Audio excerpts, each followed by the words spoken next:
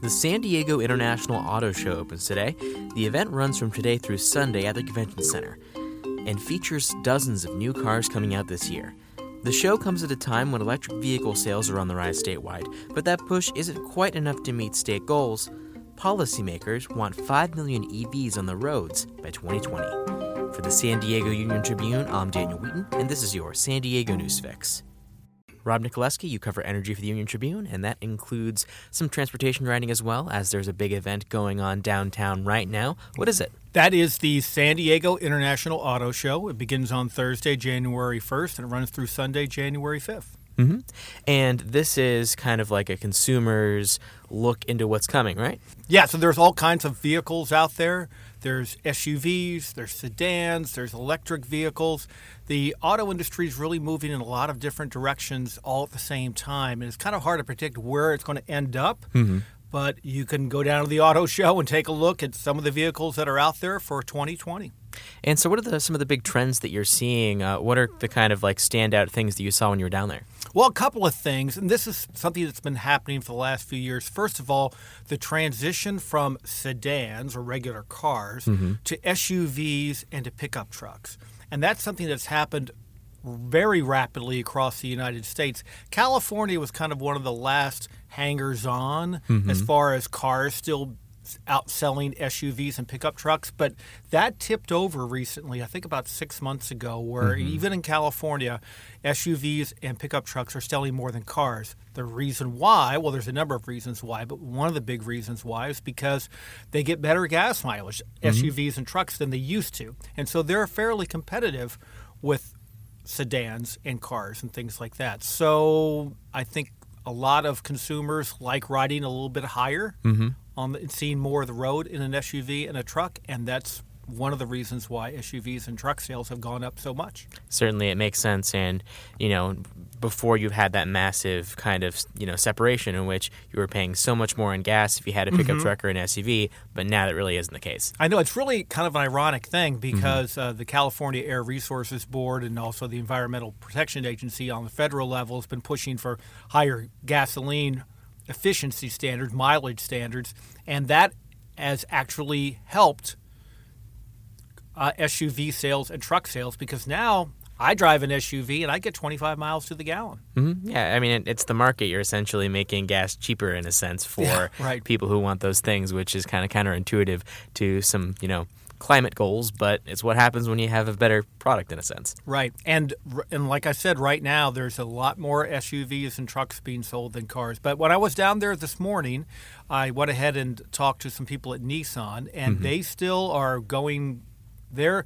Ford, on the other hand, is going to almost all SUVs and pickup trucks. Nissan and a few other car makers are still hanging on, and they're still making a lot of sedans. And Nissan, like with the Sentra and the Altima, they feel they're addressing a niche audience. Certainly, it makes sense.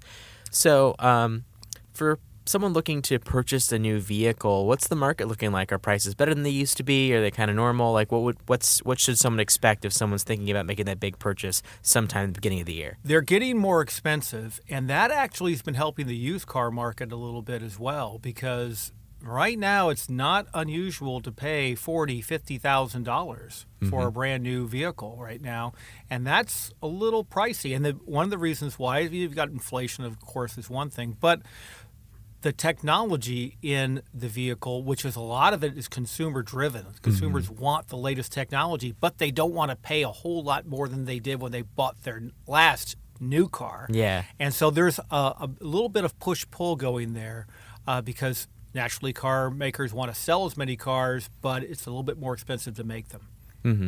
And some of your writing in the past has also been about electric vehicles and how the state and other governments are really trying to push this as a means to fight climate change.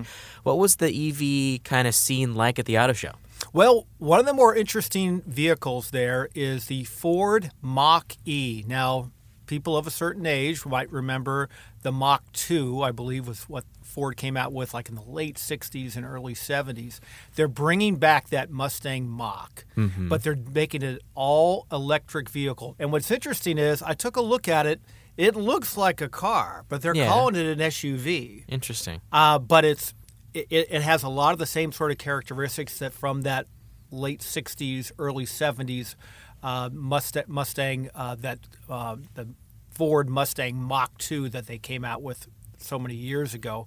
But now it's the thing that makes it interesting is that it's all electric. So we've come a long way from these kind of boxy, almost nerdy kind of Priuses and Nissan Leafs, which are still very popular. Yeah. But I think that the auto industry is trying to make the electric vehicles more sporty and more sexy.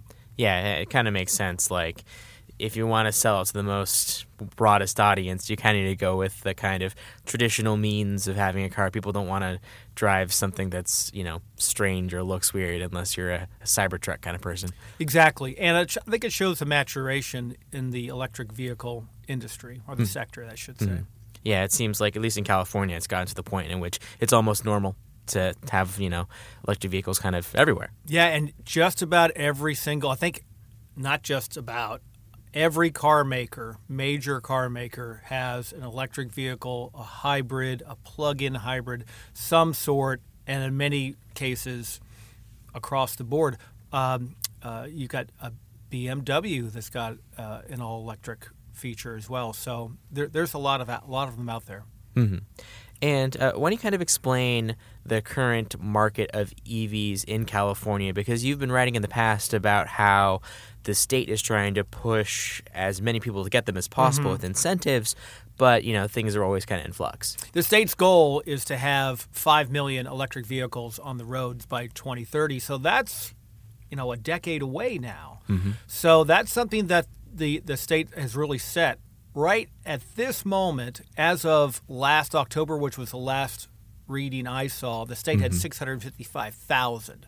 So they've got to get, sixfold more, actually more than that, like 11-fold more to get to 5 million. So that's a big question, whether or not we can get to 5 million by 2030. But a lot of the state regulators, the people at the Air Resources Board, they say they see the trend pointing upward, and they're confident we can get to 5 million. I mean, it depends on a number of things. Like, it has to be affordable, has to be accessible. There's a lot of things that have to happen for that goal to be met. But I guess we never know what this decade is going to come for California, so perhaps it's possible.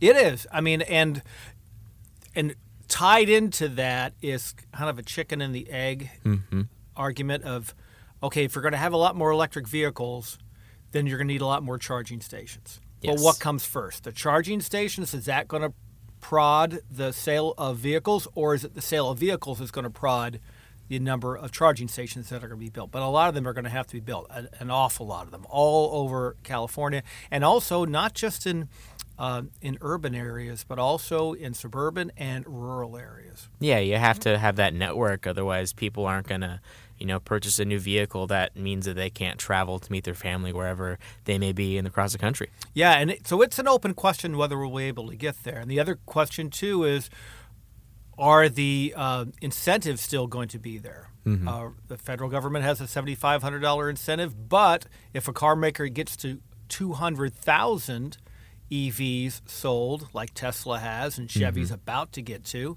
then they don't get that. The customers don't get that $7,500 tax deduction. So how much is that going to affect that? That's an open question. Certainly. And finally, after seeing what was going on at the auto show, what do you see as kind of the big breakout trends of 2020? What do you think is going to kind of define the auto market moving forward? I think what will define the auto market going forward is just kind of perpetual change. I asked the chairman of the auto show if I was buying a car and I wanted it to last, a brand new car, I wanted it to last 10 years, what direction should I go? He said, we don't really know where the auto industry is going to be and what kind of model is going to be best for you 10 years from now, 20 years from now, because the technology has changed so much and the models changed so much. I mean, 10, 20 years ago, or 20 years ago, I don't think we even had anti-lock braking. Now that's standard on every car. So 20 years from now, who knows? Maybe it'll be all electric. Maybe it'll still be internal combustion engines. Maybe it'll be a combination thereof. We just don't know. All right. Rob Nicoleski, thank you so much. Thank you, Daniel. In other business news, San Diego County's home prices were up 2.9% annually. That's according to the S&P CoreLogic Case-Shiller indices. That's lower than the national average of 3.3%, but is a reversal from the price slowdown that occurred during the earlier part of 2019. Home sales and home prices are affected by shifts in population. The state saw a loss of nearly 40,000 residents between July 2018 and 2019. Thanks for listening to the San Diego News Fix, which goes live weekdays at 5 p.m. On weekday mornings, you can also hear a quick rundown of local weather and headlines. Just tell your smart speaker to launch the San Diego Union Tribune. You can also get the flash briefing as a podcast. For a full listing of our audio offerings, go to uniontrib.com/podcasts. Until next time.